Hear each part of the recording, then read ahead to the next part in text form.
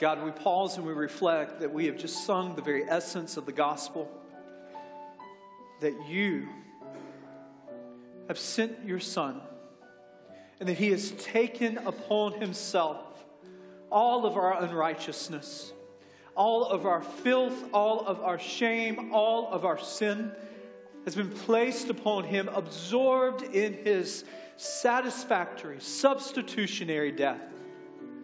And that the pain of death is no more through the power of the resurrection, the separation that we have from you, a holy God, has been bridged through the accomplished, completed work of Christ upon the cross and in his resurrection. So we say thank you. Thank you that we know that you give the power of your Son to ascend upon high, to be seated at the right-hand throne of the Father, and to continue to intercede. So we need help. Help to clearly hear your voice. Help to know that you are more powerful than anything that we face this morning. Any doubt, you are more powerful than. Any depression, you are more powerful than. Any separation and animosity that we have at home or at work, you are more powerful than. So we claim today the power of you, the risen Lord and Savior, and we ask that you would speak to us anew and afresh. May we have ears to hear, lives to obey your word as we hear it this morning. It's in your name we pray. Amen.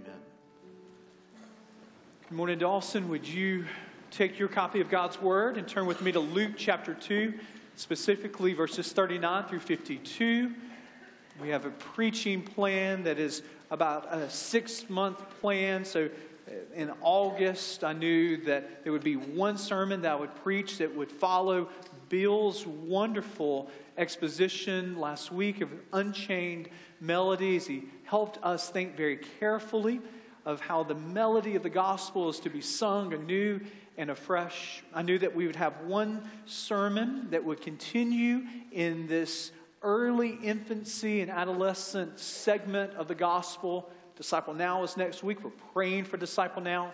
We'll begin a new series that will take us into the spring and beyond the third Sunday. So for this Sunday, I want to ask you a question. Have you ever left your children on accident anywhere? Now, there is a whole nother sermon that I have that will come for those of you that consistently leave your children on purpose somewhere. But that is not this sermon on accident. Anyone? Now, I know most of you in this room don't have big families that gather together and you sleep through your alarm clock and you hurry to get on a plane and you're thinking to yourself, did I let the garage down? Did I do this? And then like at 35,000 feet, you scream Kevin to realize that you left your son who is to fend off these mumbling burglars. I know most of you have not lived out the plot line of Home Alone, but maybe there's some of you in this room that can relate, at least to your pastor, of what it feels like to leave your kids somewhere on accident. I think it's a rite of passage for children of pastors and ministers to be left at church. I just think this is a part of their character building. Trials and temptations are going to come in their life. So a part of that is, some of you, there's so many pastors' kids in Dawson. There's so many of you that are ministers' children. And I can imagine you have stories like my boys have of being left. There's no we to this. We don't leave our children. Danielle was in our early service, and she would tell me, we haven't talked about this, but to be careful with my pronouns, because I do the leaving. There's no we in this. The way this works... The way this works in the Eldridge household is real simple. So about like 104, 2 years, we would have Wednesday nights. We have responsibilities. I have responsibilities. Danielle does. But once every 2 years or so, Danielle will come to me, and she tells me at 9, she tells me at 12, she tells me at 3, she tells me at 6. I need you this evening to get the kids. After Wednesday night, I look at her and I say, I understand the words that are coming out of your mouth. I can do that. I'm a responsible parent. I'm a responsible father. I can do this. And So what happens is I get home, and it's really quiet at the house. And I was just sitting there. I'm like, I got to take advantage of this. So I cut on Sports Center. I try to find the Cubs. I'm like, oh, I love this. And then Danielle comes home, and it's really quiet. And she looks at me, and she says, did you not get the kids? And I said, I thought you were going to get kids. So I told you at 9, at 12, at 3, at 6, I need you to get the kids tonight. And she looks at me. She says, I have one word for this, David, and that word is irresponsible. And I say, Danielle, honey, I have 2 words for this. Date night right now. Opportunity. We got to get this in. Quality time.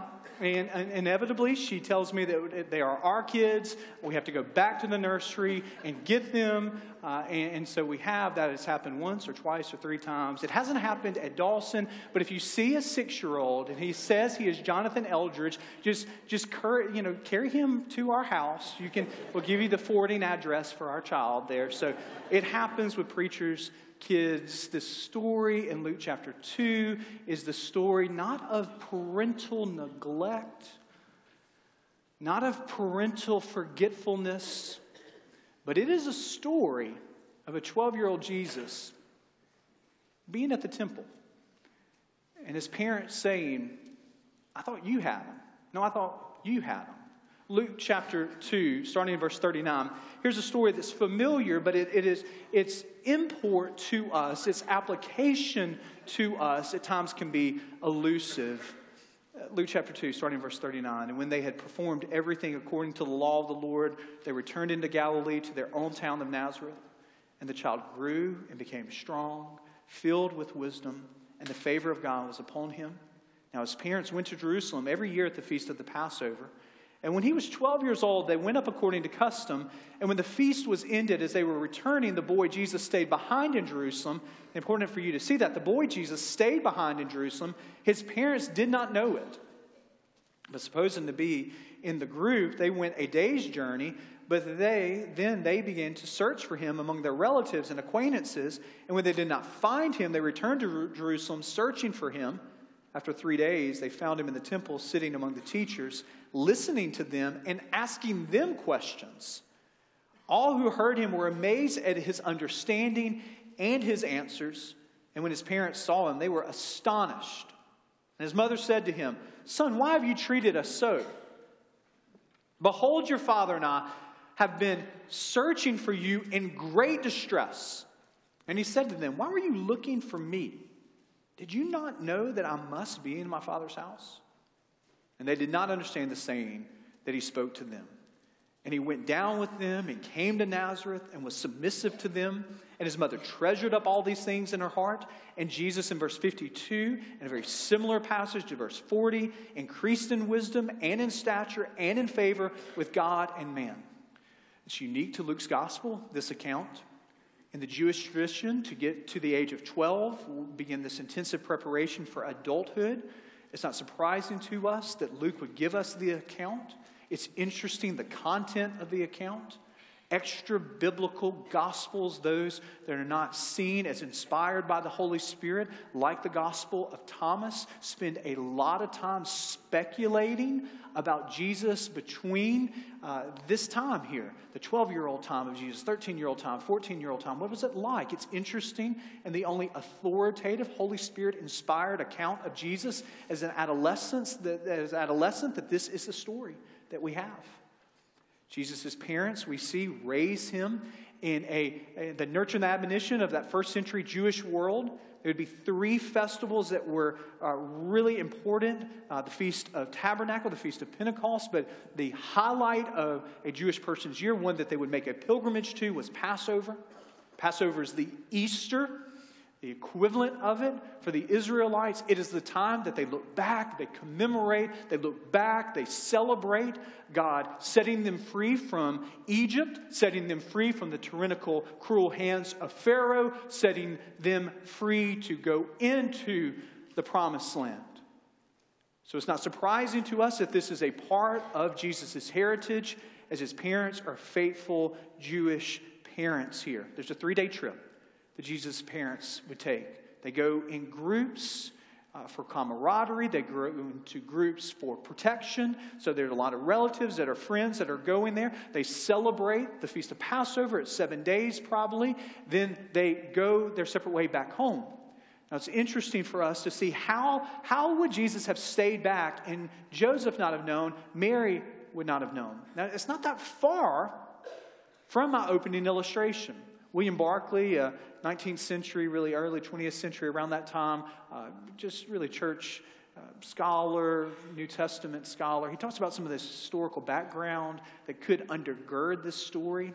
It was a custom for the women to get up early, to leave, and then the men to come later. They would meet up. So hypothetically, it could be that a group of women would have left early, Mary thinking that Jesus is with the guys and with Joseph will come later. Joseph comes later in the group thinking that Jesus would have been with another group. They meet together about a day later. Joseph talks to Mary. Mary talks to Joseph. When was the last time you saw Jesus? I've got one word for you, Joseph. Irresponsible. I don't know. I don't know what Mary would say. So there's a day back. They come to the temple. It takes another day for them to find Jesus. Imagine the commotion. Many of you, maybe some of you are going to Atlanta tomorrow night. And you know what it's like to have hundreds of thousands of fans coming in and out of a stadium. The commotion, the rush of that. I mean, this is a time in Jerusalem where the crowds are pressed. There's all kinds of an influx of pilgrims that come in for this celebration. And so it's not surprising to us. It would take them a while to find Jesus. So there's 3 days that a worried mother was looking for her son. 3 days that an anxious father was looking for his son. They find him. What is he doing? He's among the teachers. He's listening to them, but he's asking questions to them. Everyone is astonished by his insight. It isn't that Jesus is just an overly inquisitive Sunday school kid that's got his hand raised, asking all the types of questions about the Trinity and those kinds of... I mean, it isn't that. The insight that we have is the bookends of the start of this section and the end of this section in verse 40 and verse 52 that tell us clearly that Jesus was growing in wisdom and understanding. In our finitude, it is difficult for us to fully grasp what this means. We do know Jesus is fully God, he's fully man. So he grows in an understanding and a reflection of his identity as the very one that the Old Testament prophets spoke of. He grows in his understanding of what his primary purpose is going to be. And it seems in some respects that at the age of 12, he is seeing that there is a greater allegiance to his life than just the allegiance as the adopted son of Joseph, the earthly son of Mary. But there is an eternal heritage that goes even deeper here. Mary and Joseph, they show up on the scene. And they're astonished. But not only are they astonished, they're annoyed. And what do I mean by that? Well, if you're a mother in this room, you can read Mary's words here in verse 48 and understand that this is a really interesting glimpse of a once in a lifetime of human history of what it is like for Mary to raise her biological son, but simultaneously the eternal Son of God. And so she's amazed, but she's annoyed. Just as you parents, mothers, even fathers in this room can love your kids, but be equally really annoyed by them. But Mary says to Jesus when she finds him, not, "Oh, my sweet Jesus. Oh, I've been longing to see you. Come give your mom a hug here." That's not the tone of what she's saying here. This is what she says. "Why have you treated us so? Do you know your father and I, that we've been searching for you?" And the understatement of Luke's narrative is that they were in great distress. Do you know what it feels like for us to be looking for you? This is the sign of a mother who is greatly distressed by the absence of their son. And why would you do this to us? Now notice what Jesus does. He doesn't say, like many 12-year-olds would say, "Mom, you're just being so overprotective. Mom, I've got this. Mom, it's okay. Mom, I've told you I need a little space. I've got to one day fly from here. This is not what Jesus is saying here. Jesus looks at his mom and he says these words to them. Why were you looking for me? We don't know Mary's response to his question, but of course she's thinking, because you're my son. Of course I would come looking for you. And then he said, did you not know that I must be in my Father's house? You see, Mary is on an earthly plane, thinking of her earthly son. And Jesus, in this interesting clash of commitments, takes her horizoning, takes her focus from this earthly plane to this eternal plane.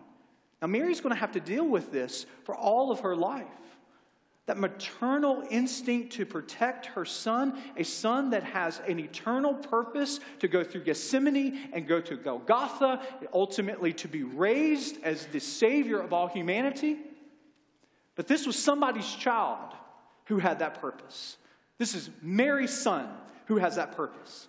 So Jesus is saying, you're talking to me as an earthly mother. I've got to be in my eternal Father's home. I've got to be about his business. I've got a greater purpose. Now, it's interesting with this passage, the options that we have. I mean, you have times in the Bible where there's descriptions of what happened. And at times, it's just a description. I mean, this happened. This helps us understand the unfolding narrative of God's people, and this is a description. There are times where we're thinking with descriptions, is there something that is prescriptive about the description? Is there an underarching principle that really shines forth in the midst of this historical account?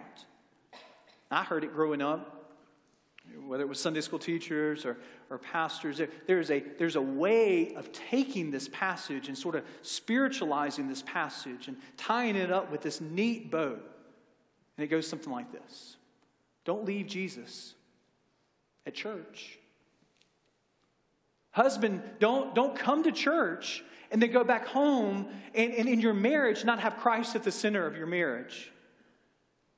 Employer, don't come to church lifting your voice to praise God and then going back into the workplace, leaving your commitment to him at the church. Don't, student, go into your high school leaving Jesus and your commitments to him back at Disciple Now. And it's really sermonic.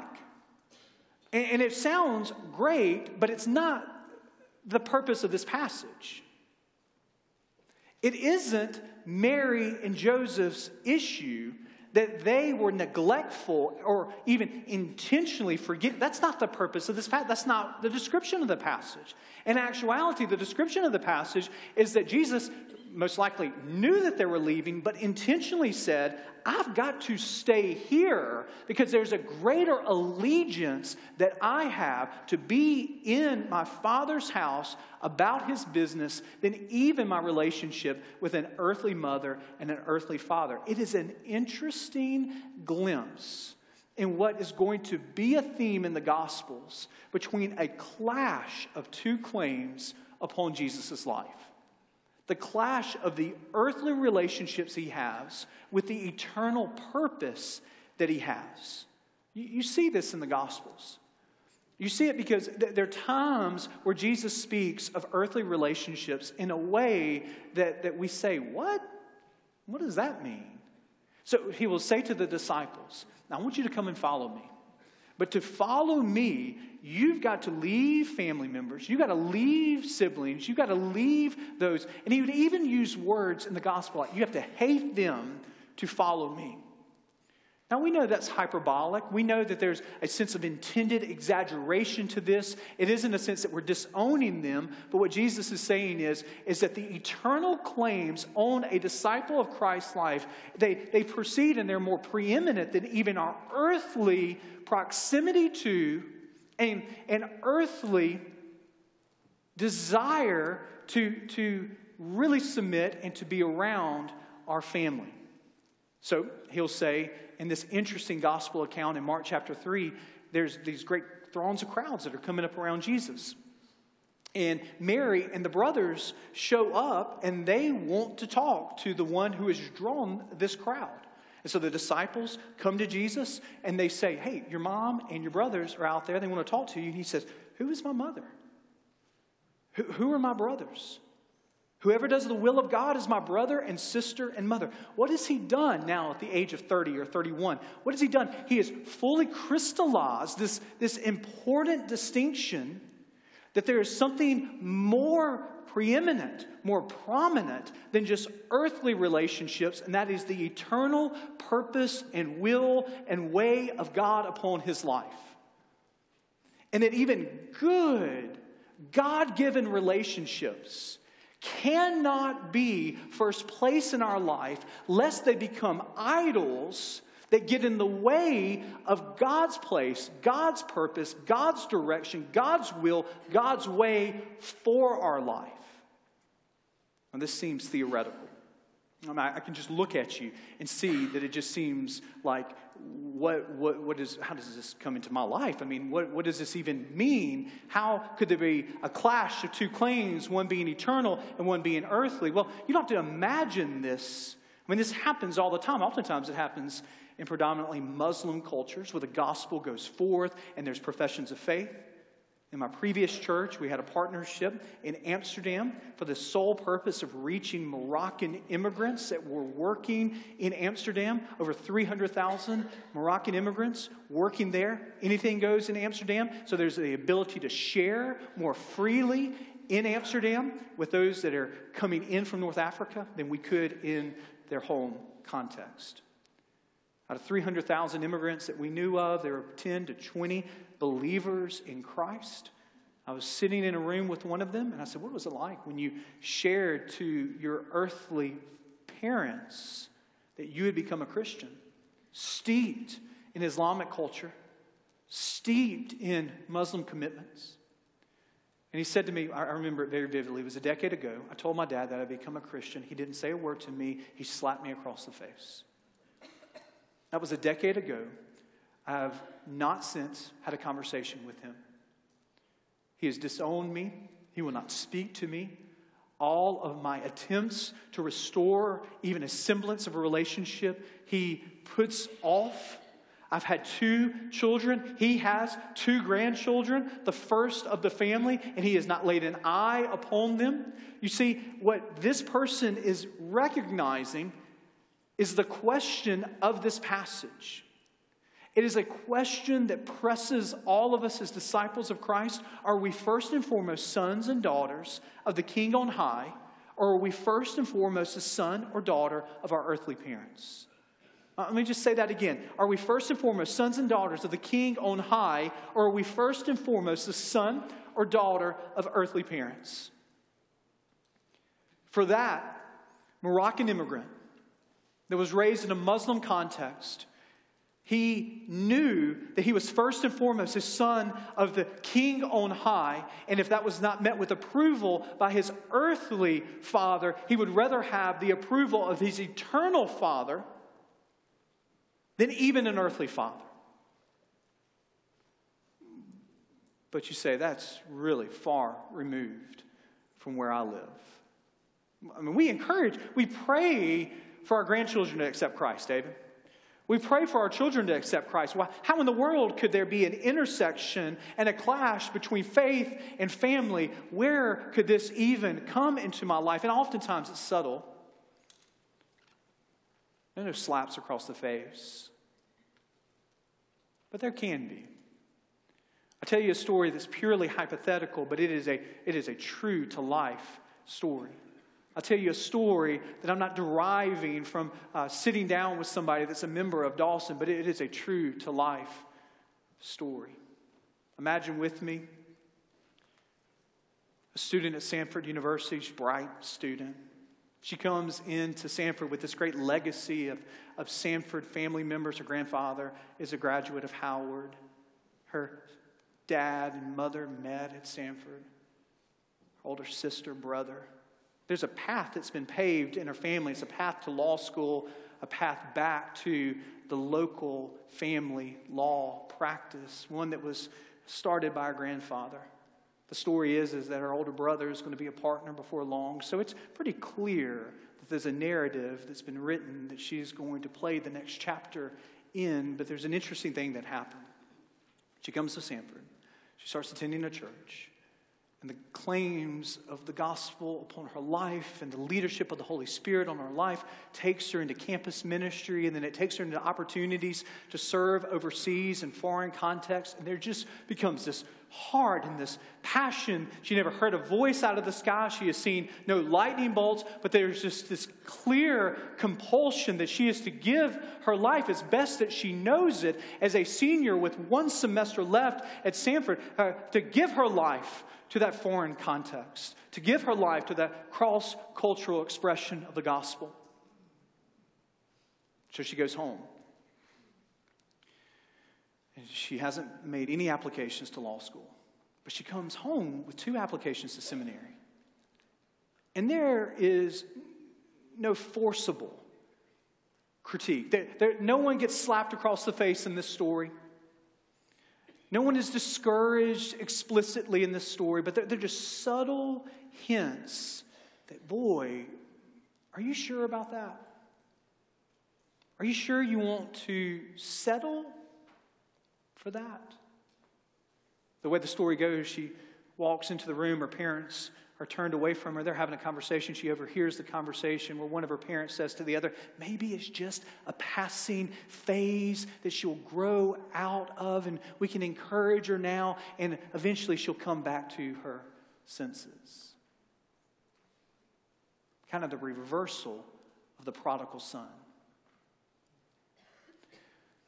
I had a missions professor at Sanford, or Beeson Divinity School there at Sanford, just right down the road from me, that I remember very powerfully him saying one time that one of the greatest subtle discouragements that can occur in individuals and families that give their lives to a foreign context for the sake of spreading the gospel are well-meaning, really loving family members who just don't understand, who just say, are you sure you're going to go that far away? You're taking my grandchildren? You're not going to be here for my... You see, it's subtle ways where faith and family can kind of come into conflict. I know there are a lot of parents in this room, and you want the best for your children. You have the maternal instinct of Mary. You want your children to not have to face too many trials, too many tribulations. And so oftentimes in our best desire for the best for our children, we pray Jeremiah 29:11 for them, and we want God's plans and His desires to give them a hope and to give them a future, not to harm them, but to prosper them. But if we're not careful, we would never explicitly say this, but His plans become our plans. His will gets replaced with, God, use them, take them, do in their life whatever you want to do, as long as it's within a 3-state radius. We want your will to be done as long as it's Louisiana, Mississippi, Georgia, preferably in the Birmingham metro area. And it's easy to laugh about it. And it's easy for me to laugh about it. But as I'm raising my kids, as you're raising your kids, if you've raised your children, we know the temptation to say, God, protect them. God, send them, use them. But just as Mary would never have wanted that direction to lead through Gethsemane, to lead through Golgotha, Mary's maternal instincts had to play second fiddle to the eternal purpose of the Heavenly Father. And so it's often in our life, not on a daily basis, but every family must go through that place where we must understand and submit that God loves our children and our grandchildren, and He has a greater purpose and He has a greater plan than we as the earthly parents could ever envision and ever could plan. And oftentimes a part of that purpose leads through Gethsemane, and it leads through pain, suffering, difficulty, trials, and challenges.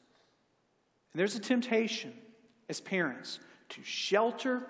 There's a temptation as parents to say, no, we're not going to allow that to happen. What we do is we get in the way of the greater plan, the greater purpose that we see here in this passage where Jesus says, I must be in my Father's house. I knew you left.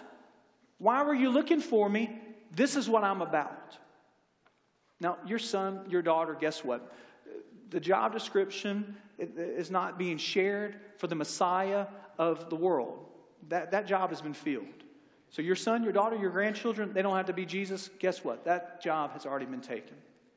But there is a word for all of us to hear this morning, that God desires to call us, use us, stretch us, mold us, send us. And there are times where that commitment to His eternal purpose comes into dissonance with our earthly plans and purposes. And what wins?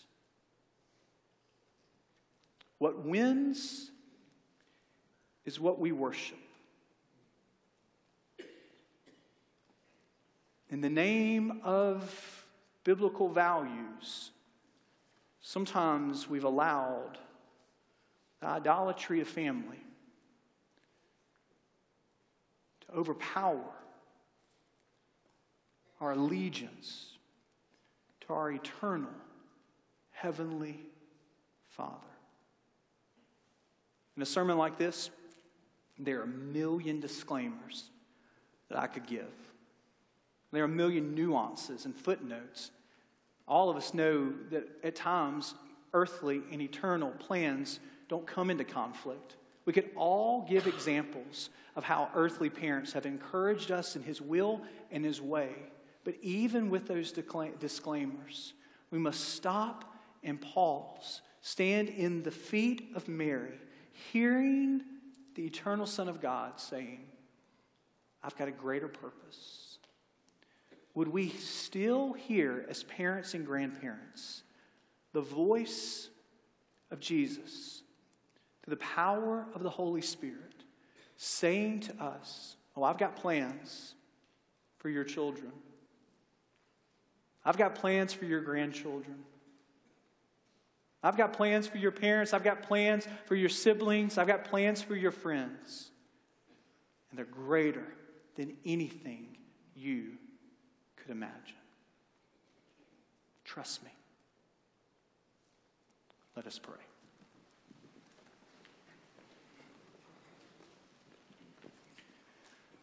Gracious God, thank you for your word, a word that speaks to all of our hearts, a unique word. May we be about your business. May we be submissive to your plan and to your purpose. Even when it seems to be amiss from our configurings, our desires. Oh, we know that there are so many ways in which these come into harmony, but there are times where you call us beyond our comfort. You call us beyond our expectations of what we know and what we feel. So allow us to say, your will be done. Your will be done. For the person that doesn't know you as Savior and Lord, may they bow to you even today. May the person who knows you, may they see the opportunity to follow you in a way that they've never followed you before, even today. Allow us to trust you even when life doesn't make sense. And even when the paths that you have taken us upon are unfamiliar, may we see that you have a greater good and a greater purpose, not only for us, but even for our children, even for our grandchildren, even for our family. May we trust you. It's in your name we pray, the powerful, sending, calling name, saving name of Christ. Amen.